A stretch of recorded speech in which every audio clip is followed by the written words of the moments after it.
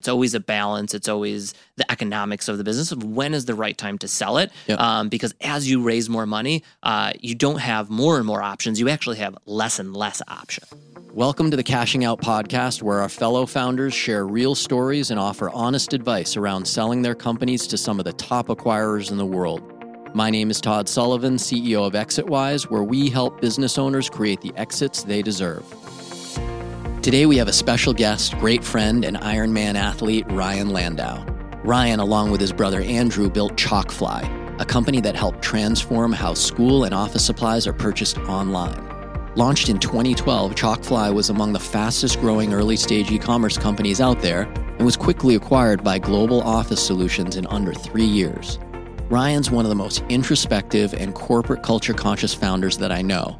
It's not easy to make the decision to sell your business so quickly, but Ryan has some great stories and great advice for all of us who may be thinking about selling our business in the early innings. I hope you enjoy my conversation with Ryan Landau. So Ryan, thank you for being here. This is so great that you're willing to share your experiences as an entrepreneur and the exit that you had with Chalkfly, and maybe hear a little bit about the exciting new business that you have. But as you know, the exit is generally a black box for a lot of founders. And so when somebody gets to go through it and share those stories, I think those are incredibly valuable. And that's what our podcast, Cashing Out, is about. And by the way, I was just fired up when you said you wanted this time slot and you would come in here, and I had no qualms about bumping Mark Cuban from this spot. So Perfect. Thank you for being here. You're welcome. So before we get into your businesses, your background, Chalkfly, the exit, you and I think have a lot in common, right? I like to kind of start with how we met. And I don't know if I remember the exact moment, right? But we both were starting companies around the same time in 2012, 2013, 14, that range? Yep. Okay. And we were both funded by Detroit Venture Partners as one of our venture firms. So we were working in their kind of co-working space, right? So you had started a company funded by Detroit Ventures, as had I. I had also started a company with my brother, right? And you started Chalkfly with your brother. Yep. I'd say we both have young families. You got a baby on the way, 1.5. I've got a baby about 1. And then I would also say that you are an Ironman triathlete, right? And I love watching sports on TV. So we have way more in common than most people. Lots of similarities. Yeah, yes. So I am going to want to hear about how you can actually do 3 sports for that long is pretty remarkable. I get tired watching one sport that long. So why don't we jump in? Yeah.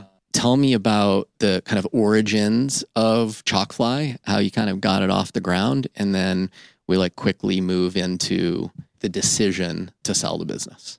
Yep. So I think even to take a step farther back, it's originally from Michigan. When I graduated college, there was no opportunities in Detroit, or I don't even say opportunities. There was just nothing on the radar. And so immediately moved to DC. And then maybe this is in 2010, 2011, maybe right before we met, heard about everything that Dan Gilbert, Josh Linkner was doing with Detroit Venture Partners and this revitalization of Detroit. And so very long story short, and I think about 2010, 2011 was I have no idea what I want to do, but I'm going to quit my job. So I ended up quitting my job, leaving IBM as a federal consultant, which sounded fun and exciting, but was very meh, and ended up moving back to Detroit to be into the Madison building. And so initially when we were in this building, which is an incubator downtown, in downtown Detroit, I honestly had what I wanted to do, but I know I wanted to surround myself with people like you, Todd, the folks at DVP and stuff like that. And so, we sat there, or I sat there actually as a while trying to figure out watching these other businesses. And then one of the things that I noticed is as all of these buildings were going up in the city of Detroit and all these people were building businesses, they needed all this business supplies. And you think about office supplies, huge total, adjustable market, but super unsexy, right? Staples, Office Depot, all of these unsexy vendors in this space. And I was wait, hold on. We need to start a business here. And we also need to bring my brother back. He was in Chicago working for Google. And so we were like, how do we start this like Zappos for office supply, bringing a modern approach to a really unsexy industry? And so that's what we started. And I think that's when we met. Maybe it was 2011, 2012 timeframe. Yeah, because we were both doing e-commerce, right? Yep. But Chalkfly really, I mean, you had a really nice start at the beginning there. Right? You're one of the faster growing e-commerce companies at the beginning, right? And it was office and also school. Office and school supplies, okay. Yeah. So one and the same. There was a B2C, customer group, and then there was a B2B segment that we were focusing on. Yep. So yeah, being in that environment, getting to kind of trade stories back and forth with all of us, right? I think that's a great way to start a startup, right? To start a company, to have that kind of camaraderie and support along the way, not just from your investors, but from your fellow founders. So that was a great time. So, you have some early success, you got funding, you've got product market fit, the unit economics get set, and then it's not 2 years when you guys sell the business. So can you talk to me about, that's fast. So what drove the exit, the decision process? Yeah, so I think if you think about the core of like office and school supplies, very low margin business. And so when we started the business, there's really only three trajectories, right? Continue to raise more money, exit, or just go out of business. And so we knew one of those paths was going to happen when you start a business. As excited as you are and you're so pumped, you're like, this is going to be big. Honestly, you still have like no idea on what's going to happen. And so we continued to grow the business. We can continue to raise money. Again, office and school supplies, extremely low margin business. And then again, I think it was probably 2-3 years into the business. There was a more regional player, Midwest player that approached us and said, hey, we would love to buy the brand. We would love to buy your book of business. And we decided instead of raising more money, let's take this exit opportunity. And so that was, I believe, probably maybe 3-ish years after starting the business. But it was exciting. It's, all different businesses have lots of different opportunities. That was one that we decided to take probably 3 years into it. That's great, because I think as founders, we have so much invested in the business. And if you're going to say, I'm going to go raise more money, give up or dilute myself, right? Yep. Give up shares to somebody else. You're just creating a higher hurdle, right? And you really need to take stock of where you are. Yep. And I know you, really introspective guy, probably had a way to evaluate this and said, this is the right time for this business. Yeah. And I think you, Todd, just mentioned a really important thing for a second. I think people thinking about raising more money, when you raise more money, there's more options. I actually think it's the inverse. As you raise more money, there's less options because you have to have a bigger exit. So if you raise $1 million, or how about if you raise $0 and you sell for $1 million, you just made $1 million. If you raised $1 million and you sell for $1 million, then you're net even. And if you sell your business for $5 million and you've only raised $1 million, you just made $4. And so I think there is a misconception that like, oh, you just raised $70 million. Now there's only a subset of acquirers that could potentially purchase your business. So I think, like you said, it's always a balance. It's always the economics of the business of when is the right time to sell it. Yep. Because as you raise more money, you don't have more and more options. You actually have less and less options. Okay. So there's an economic way to look at it, right? And so, okay, maybe the ROI drives the decision in a lot of cases, but were there other decisions or other criteria that were helping make that decision? And the reason I ask is we've had a few founders talk about the idea of getting a win under your belt, right? Starting a company, funding a company, having an exit, and wanting to go do the next thing. I've had businesses where, you build and you have a trajectory in mind, and it's a trajectory that you've sold everybody on, that total addressable market that you mentioned at the beginning. And then you're looking and it's not there. It's not what you expected. And so you can bang your head against the wall over and over and over, but you know what the outcome's going to be. So why not create the right outcome as quickly as possible and move to the next thing? Like, I've been in that position. Was there anything else in Chalkfly besides just trying to drive the appropriate economic outcome that made you say it's time? Yeah, I think it was the balance, as I was saying before. As you raise more money, you have to have a bigger and bigger outcome. And for us, when we looked at it, it was like, do we want to raise more money or do we want to like step away now? And for us, it was like, we want to be responsible with the money that we're taking from investors, and specifically Detroit Venture Partners, all of them. Like, we wanted to be fiduciaries of their money. We didn't just want to like take their money and say good luck, because I think at the end of the day, when you take a step back and you think about entrepreneurships, businesses will come and go, but relationships are what like the most important. And so maybe my brother and I wanted to stay in the business. Maybe we wanted to be done with the business, but you really have to think about what all the stakeholders around the business wants. It's not just about you anymore as you take someone else's money. And for us, it was at the point where we were like, hey, this could be good for everyone. But at the same time, and maybe the most important besides the economics, was about the relationships. We were like, hey, this is what everyone wants, so we should move forward with this. That's great. And I know you as a founder, there's a lot of visibility, even in the environment that we were both in. We're giving a lot of visibility into our companies. So we're not the only ones suggesting which way you should go, right? Yeah. And we both know that, right? We were pushed particularly hard to go in a certain direction, right? There's a lot of experience that we're listening to, and then ultimately we're making the decisions, right, as CEOs. So maybe take a little bit of a turn. How did you come to that decision with your brother, Andrew?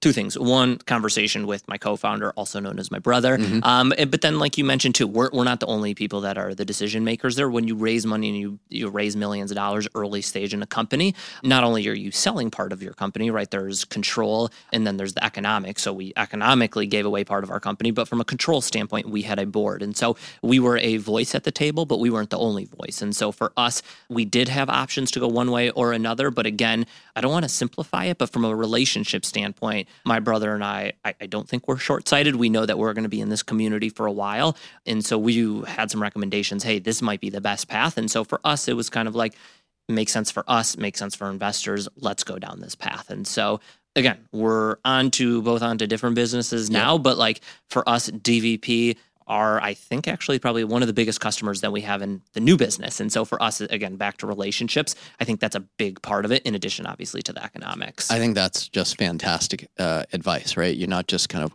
walking off into the ether, right? There are people, 0% relationships involved, and you want to preserve and enhance those, right? Because this is a career path for many of us. So how did you create this exit? Did you bring in investment bankers? Did you have attorneys? Like, what did your team look like? And how did you find the buyer? Yeah, I wish I had like a beautiful story to tell you here. This was more of like an organic just opportunity that was inbound that approached us. Awesome. And someone was like, hey, what do you think about this? We weren't actively trying to sell the business or anything. And we were just like, hey, again, back to what we were saying before, maybe this is the best path forward. And so I think for us, what we were trying to do is always just keep options on the table and make sure we could pick A, B, or C, and we were never forced into one direction. This opportunity approached us, and we were like, hey, at this time, this option makes the most sense. And so we decided to pursue it. So with co-founders, right, I'm wondering, does one take the lead on saying, okay, look, this is a viable option that we need to consider as fiduciaries of this business? One takes that path and the other one says, okay, I'm going to keep running the business. Did you trade efforts, or did you both do everything together? Yeah, again, I wish it was like a more beautiful like split of responsibilities, but both of us, I think at the time when we were building the business, and today, even though we're building independent businesses of each other, we had a core focus of like, let's just do whatever we can do to help move the business forward. And so, yes, I think we both had a set of like, hey, Ryan, you're focusing on this bullet points, other co-founders focusing on other bullet points, but sometimes it gets a little muddy, and it's like, again, whatever we can do at that moment to move the business forward. So to answer your question directly, it was a combination of both. Got it. Okay. So I'm looking for lessons, right, that we can share. And, you have inbound interest, you manage that, you're managing not only the potential buyer, but all the stakeholders, and you ultimately made the right decision for the business. I think you agree in hindsight, was it the right decision? Yeah, I think the right decision. And I would say if we were to put it in like a lessons learned category, I would articulate it as like, businesses come and go, relationships are like number one. Two is from like options.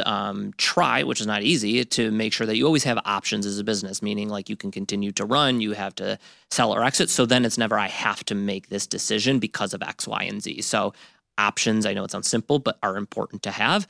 And then it's also just seeing like where you are in the market and like where is the industry going, and from that standpoint. So for us, I would say it was like relationships, options, and market, and kind of all of those led us to believe like this was the right time for this decision. That's gold, right? That's really great insight, particularly the options. I think it's very hard to develop options. A lot of people think about getting to profitability, right? Yep. And then, okay, now I don't necessarily have to take money. I can grow a little bit slower, keep profitability. If the economy changes in the wrong direction for us, we have the options, right? We don't have to go out and sell. Yeah, 100%. And then, when we exited that business and kind of going on to what I'm doing now, for me, we've taken a much different approach, as in we decided not to actually raise any money because we wanted to keep the most amount of options open. And so for us, I've taken that path of raising, a couple $1 million. And then this path that I've decided to take, again, I don't think it's right or wrong, is essentially raise like zero money and be funded by our customers rather than being funded from like VCs. Yeah, I think the allure of venture capital, right, can capture a lot. I've certainly raised from a lot of venture firms, and today we are not funded by any external investors.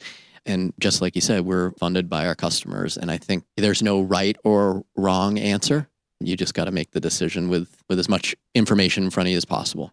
100%. Definitely. I know I hear some people, saying, hey, you got to just bootstrap. You got to raise money. I actually am a believer there's like somewhere in between, because it's nice to have cash, but also at the same time, it's nice to have options. And at the current state of the business that we're in, I actually think like because we didn't raise money, it forced us to find product market fit a lot earlier because again, not to simplify it, but like we had to make money and we had to bring in customers that were like, hey, for the value that you're providing, we're going to provide you a certain dollar amount, AKA also known as a price for your product and service. And so I actually am a believer that like constraints are a beautiful thing and it actually makes you to focus on the things that matter rather than like all the shiny objects that are out there. Yeah, I mean, that's the operational expertise that you've developed and honed over time.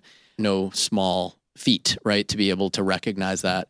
One thing I tell a lot of founders, and it goes back to creating options or having options, the second you do take on external investment, right, and maybe this is beyond friends and family, as soon as you do that, you are on somebody else's timetable, right? They're 100%. Making an investment. They're expecting a return on that investment within a given time frame. Yep. And by potentially, I don't want necessarily call it slow rolling, what we're doing now, both of us, right, are building businesses pretty methodically to have full control of our timelines. You have full control of your timeline, and I also think the outcomes could be potentially a lot different, meaning when an investor gives you money, they're not looking for an 8% return because they could take that money, that investor, put it into the market. They are giving it to a startup when a company raises money to have a big outcome. So sometimes this is like funny to say, but like if you are raising money from VCs and you create a good business or you hit a single or a double, sometimes that's actually not good enough. You can have a $1 million business that's very profitable in the VC world, and that's just okay because in the VC world, again, these limited partners are giving monies to VCs so they can hit grand slams and be the next $1 billion business. And so you have to understand when you take $1 million of VC money, there's intent behind it. And the intent is not for you to build $1 million business. The intent is for you to build a $500 million business, a $1 billion business. And then, as even as sexy as those numbers sound, like the odds of that happening are so slim. And so I think whenever you take money, you have to know what type of money you're taking, and meaning like what is the intent behind that money. And from a VC, it's to hit a big home run. It's not to return 8% because an investor will take that money and just put it into the market instead. It's such a important point because I know we're not talking about the exit exactly, but we essentially are. We're talking about how the hurdle goes so much higher once you take on money from that asset class, right? That is truly looking for grand slams, right? Not singles and doubles. Exactly. I think you said if you were to say like the exit, there could probably be, and I know that this is what we're talking about right now. There's probably also different like subsets out of that. There's the $1 billion exit that get the most amount of news and get like the most amount of like tech crunch, press and stuff like that. But I also think, and maybe there's another type of the exit that you start, Todd, where it's like bootstraps exit, where it's, hey, I started this company from nothing, and I sold for $10 million, and by the way, the cap table, there was no one else on it. That is a pretty good win for an individual to build a business from $0 to $10 million and take that home. Yeah, incredible. Economically, and just the decision process is not being driven by external factors or people that have totally different interests in mind, right? Which change over time, right? The pressure that an investor can put on in year 1 is very different than what they'll put on in year 7. Yeah. I mean, there's so much news that goes around. Is this company sold for $500 million? Yeah. But if you do a little bit more research, you can see they raised $700 million. So everyone is taking a loss on it. And there's preference, right? So that 100%. Last investor that came in with a huge valuation was protected in that sale, right? Yep. So the trickle down is even worse for founders. Yeah. So I guess that's kind of a different discussion, but it really leads to the outcomes, right? And that's what we're trying to do is educate founders around M&A, around the exit advice from people that have been through that, whether they're big exits or small exits, it doesn't matter. All the learnings I think are transferable and really helpful. So like I said at the beginning, you're one of the most introspective founders that I've come across. We're very good friends, so I know you well. I'd love to hear what you're doing now because I think it brings a lot of you into the business, who you are. It feels very mission driven and really circles back to why you wanted to come back to Detroit, right? It was like, I want to be part of this. I want to be in the Madison building. I will figure it out when I get there. Can you tell us a little bit about what you're doing today?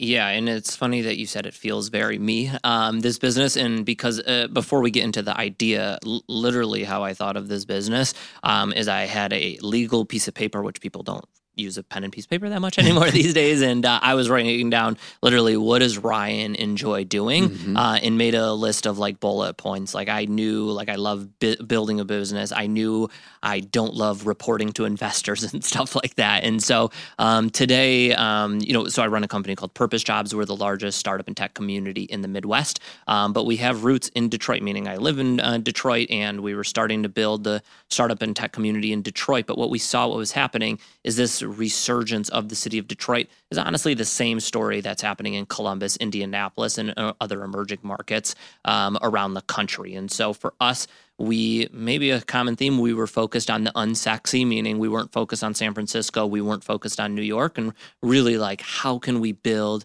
startup and tech ecosystems in the middle of the country. And economically, how we make money is we run a recruiting marketplace. So that just means free for job seekers. Employers pay us a yearly subscription to get their brand out to the talent community and obviously make good hires. And so that's what we're doing today. That's great, right? We at XOYs love that category, really kind of tech-enabled staffing, job boards, that recruiting element.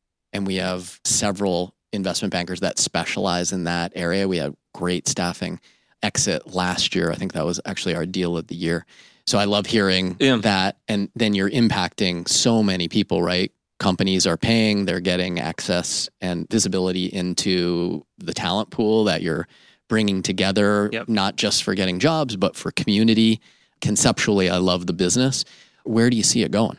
Yeah. And so back to what we were talking earlier is like from a cap table perspective, from an exit perspective, what I'm focused on is just keeping the options open. And what I mean by that is like we started the business day one with zero investments and have been focused on this like crazy thing called like making money. And so we are focused on profitability. We are focused on top line and things like that. And for me, we are going to continue to try to build this business as big as we can, but also being thoughtful and not also growing at all costs. And so we are, thinking about our unit of economics so we can be in control of our own destiny. And for us, what I tell to our team every single day is like, let's continue to build and be really thoughtful so we can be in control. But then if an opportunity came along that made 1 + 1 = 19, of course we would have that conversation. And so I don't know where the destination is today sitting here right now, but I know for the journey, we are trying to build a big business, which I think you can really do bootstrapping your ways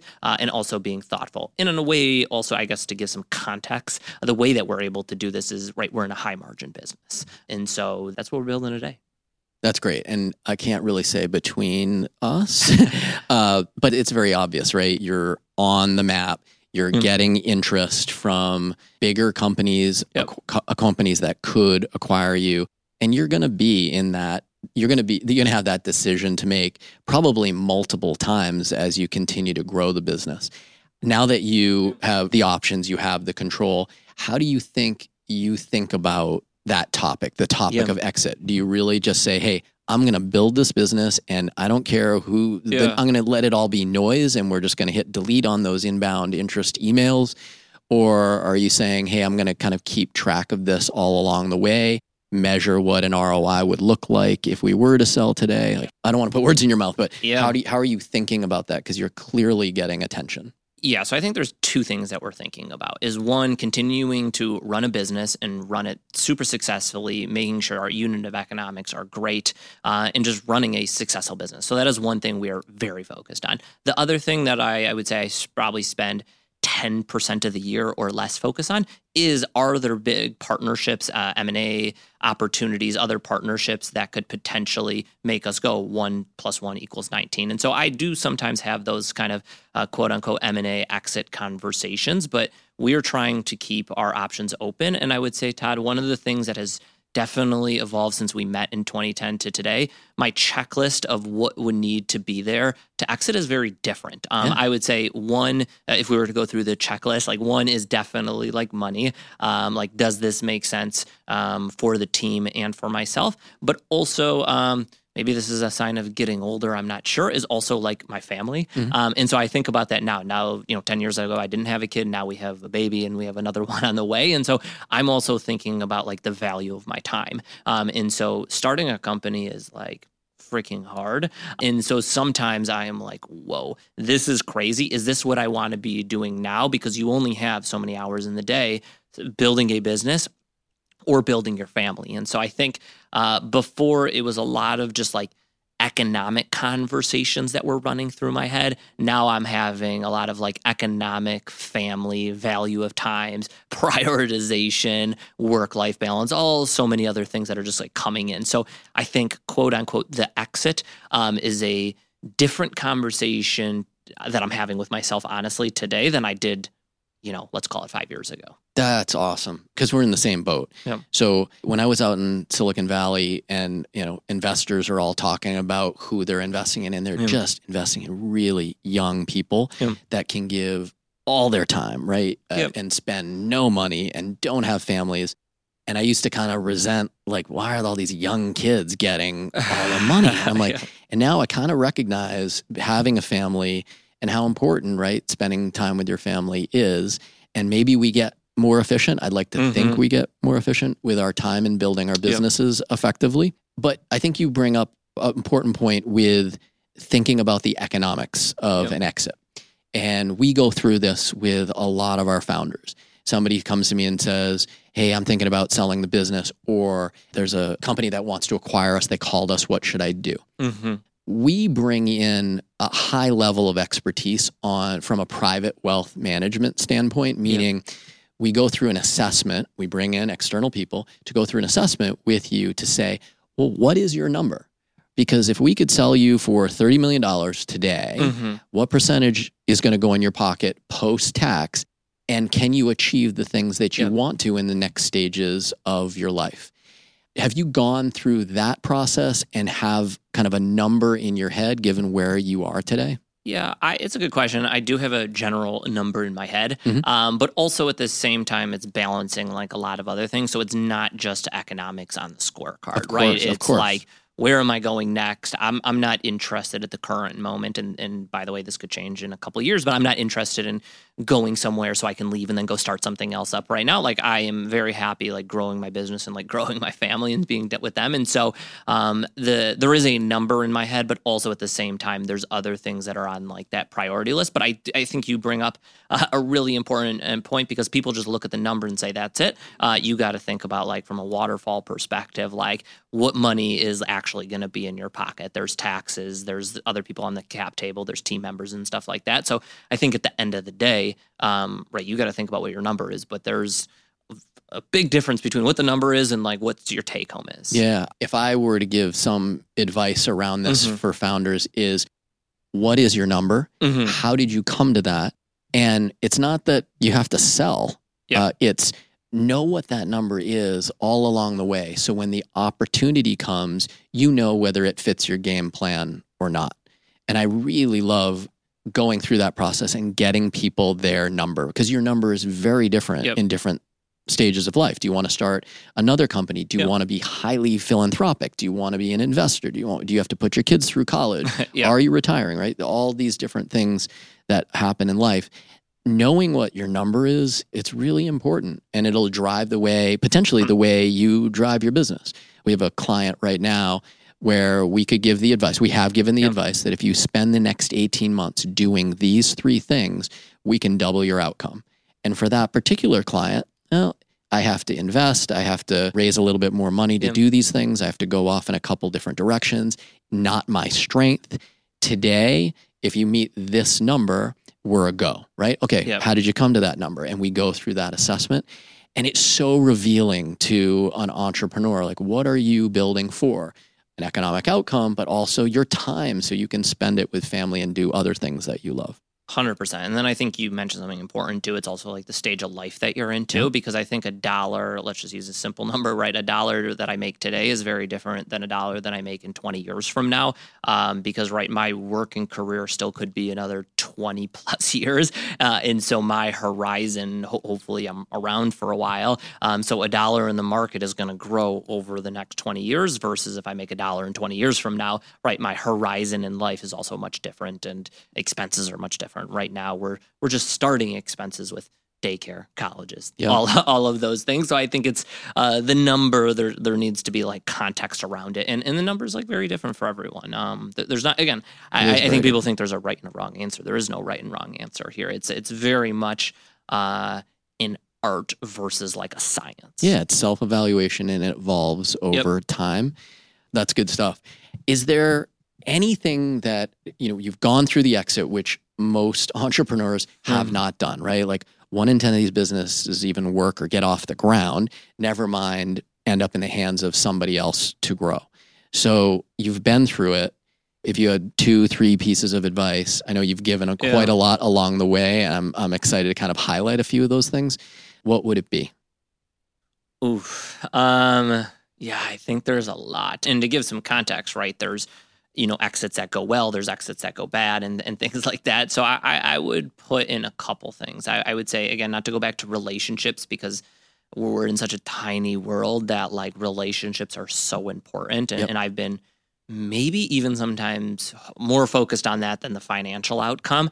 So I think, cultivating like the relationship is so important because once you exit with that investor group or that business, my hunch, and I could, I'm pretty sure about this, is you'll probably run into those people again or end up doing business with those people again. So I think you want to be hyper focused on that. I also think you want to be hyper focused about like where you are in your life, right? Are you just beginning your career? Are you ending your career? And then I also think it's just about being like intentional, like as you bring on money. So right, the exit is more of a destination, but like the start of the journey, like understand why you are bringing on that money, who are those investors, and what is their intent? Because maybe their intent with their money is different than your intent. And so make sure intent and money are all aligned. That's awesome. I think, the alignment, right, of the start to how you think about the end, it's really important. And like you said, you discussed options throughout, creating more options,